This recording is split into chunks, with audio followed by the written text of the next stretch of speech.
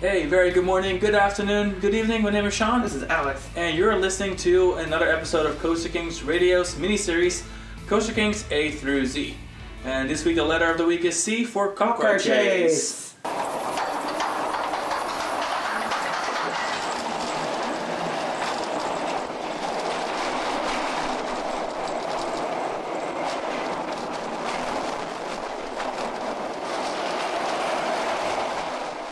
So, Cop Car Chase opened June 30th, which is our wedding anniversary, but when you were born, 1996, as Lethal Weapon Pursuit, Die Achterbahn. Movie Park Germany, which was Warner Bros. Movie World Germany when it opened in 1996. Also featured other major rides such as a major Batman motion simulator, a car stunt show in the center of the park, a never-ending story-themed Rapids ride, one of the largest in Europe, the Bermuda Triangle Alien Encounter, another water-based dark ride, of course the infamous Bandit, the wooden coaster that was once ranked worst wooden coaster in Europe, but we actually really like. It opened as Wild Wild West, themed after the franchise with, what's his name? God, I forgot this guy's name. I'm the wrong person to ask, but it's Fresh Prince of Bel-Air. Will Smith? Yeah, I think it was in that. Really? Unless it was not. I don't know. Okay. Anywho, they also opened with a Looney Tunes Adventure Dark Ride, another water-based ride. That's where the new Movie Park Germany Studio Tour is located. And then another major dark ride for them was the Gremlins Dark Ride. Which is now where Van Helsing is. Exactly. And the e-ticket for the park was most definitely Lethal Weapon Pursuit, Die Achterbahn, which was considered at the time one of the biggest European roller coasters of its age. It was incredibly impressive. It opened, it did a lot of firsts. It was early in Intamin's developing coasters and kind of getting their foot in the door with rides. It was basically a super beefed up dueling version of Indiana Jones in Paris. It had 2 vertical loops. It had indoor and outdoor portions. It had an extremely detailed queue with lots of life-size vehicle props, tons of theming.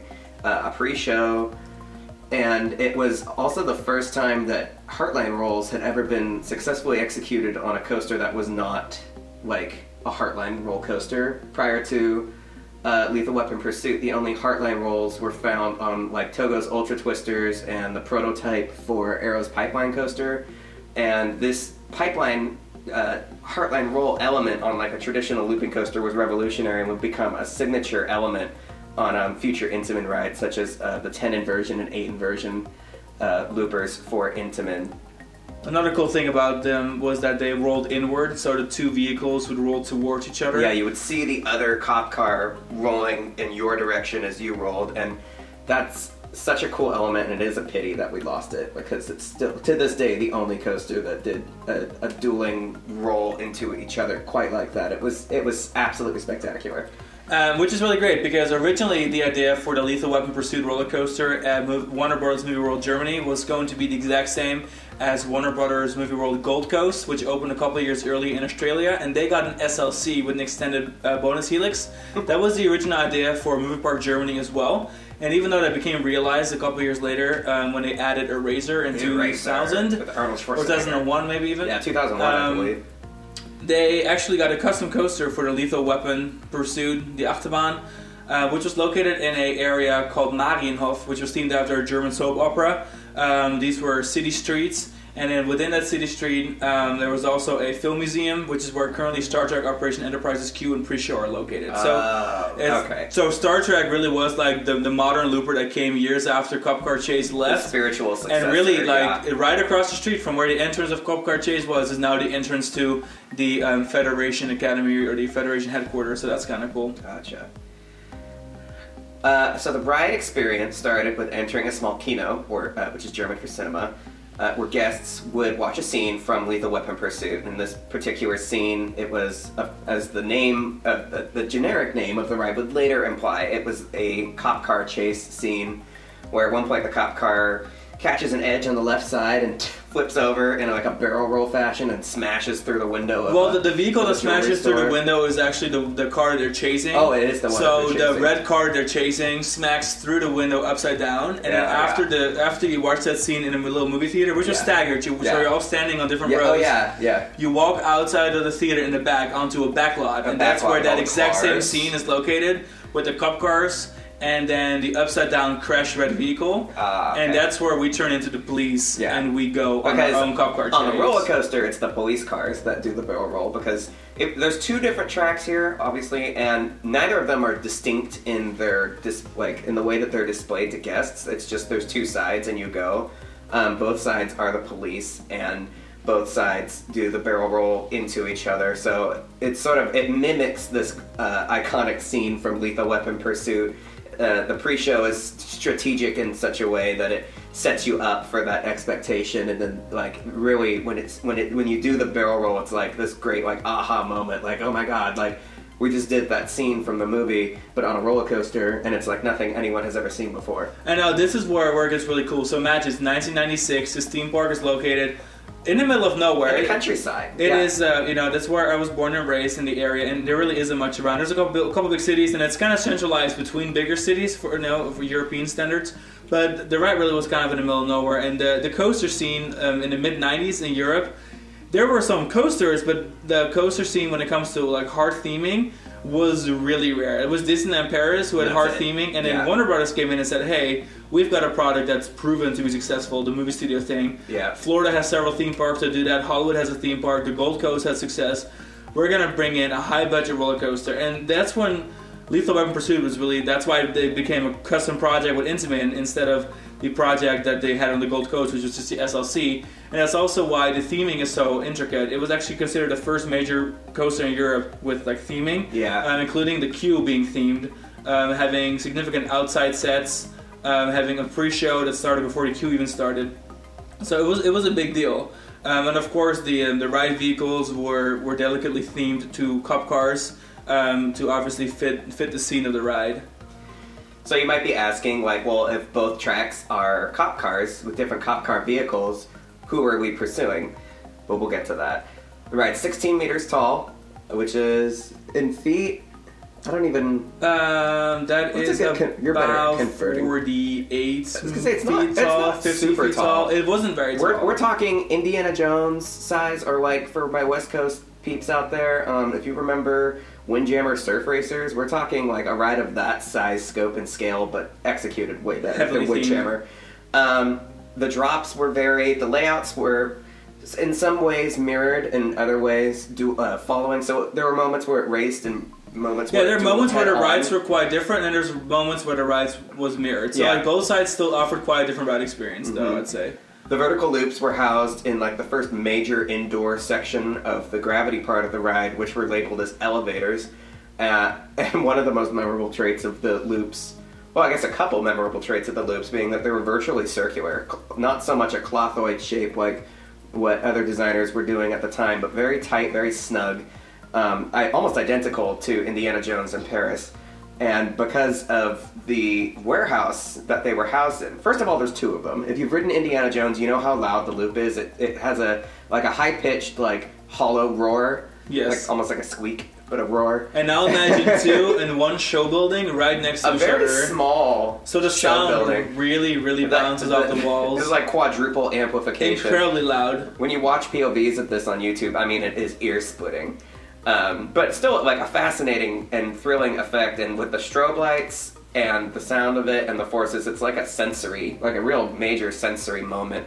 So that's really one of like the main focuses of the ride was that elevator shaft, because we are going through these old warehouses where cars are stored. Yeah, exactly. So then after the vertical loops, the ride vehicles both shoot up. And then have a section of helices and some airtime hills and the pitch black. They both do kind of like pretzels. Yeah, almost like a pretzel. And then they end up on the opposite side of the ride plot. So at one point they pass by each other and they end up on the opposite sides of each other. So the left track is down the right and the right track's on the left. And then they enter the second lift hill, which then brings them back outside. So this entire time, after the first two helices and drops, when they got inside towards the vertical loops, ever since then they've been inside. So the majority of the ride plot was just giant show buildings. So then the ride vehicles pop out of the lift hills outside I again. think the lift hills are really clever. It was great for like getting more mileage out of your ride when the ride's not very tall. Exactly. And it serves as a functional mid-course section for operating 3 or 4 trains. The per ride was side. very high capacity. Very high capacity. So yeah, after the second lift, you have a smaller drop again out of the show Like building. a dueling right turn. Yeah, back right into the turn, and then main- you go back up into the main building, and then you have a slope drop down. This slope drop down led into the car compound section of the ride, which this was clearly labeled, so you knew what part of the ride you're in. Lots of cars stored there. There was a lot of theming inside, despite it being airtime hill. a warehouse vibe. Then there's an airtime hill. During the airtime hill, you'll hear a loud shrieking car sound effect, which was an indicator of the next element, which was a small straight section towards the back of the show building. Before you headed out, there was actually a burning car that flew overhead. A full-size car. Like a full-size prop car that was attached to a roller coaster. And it shot over both ride vehicles while on fire. This was actually the first ever time that roller coasters used a fire effect that had physical fire, not like some sort of faux effect. Yeah. And then right after that, the roller coaster would race into the hardline rolls facing each other. So yeah, that is the car. I think of it as like the flaming car on the roller coaster track that is positioned above you as you're about to careen out of the warehouse. That is like who you're pursuing, and in the midst you fly through, and it's not only is it an amazing effect, but it serves as a great distraction because it distracts riders from the barrel rolls that soon follow immediately out of the show building, which are incredibly thrilling. So. And, very satisfying effect. For those curious, the car effect was done by an Australian company called FX Illusions. So they came in and they built a whole custom roller coaster track and ride vehicle that would run on that track just to be flying over as a show scene every few minutes. It was sort of like an arch shape, so it would come over and then it would reset for the next. In theory, it would reset very quickly with the amount of capacity that the ride was designed to accommodate with like the multiple lifts. So Intamin designed the ride, obviously, as the Indiana Jones similarities here. Giovanola actually built it to another Giovanola coaster to add to your list. Yeah. It was definitely considered the most spectacular coaster in Germany at the time.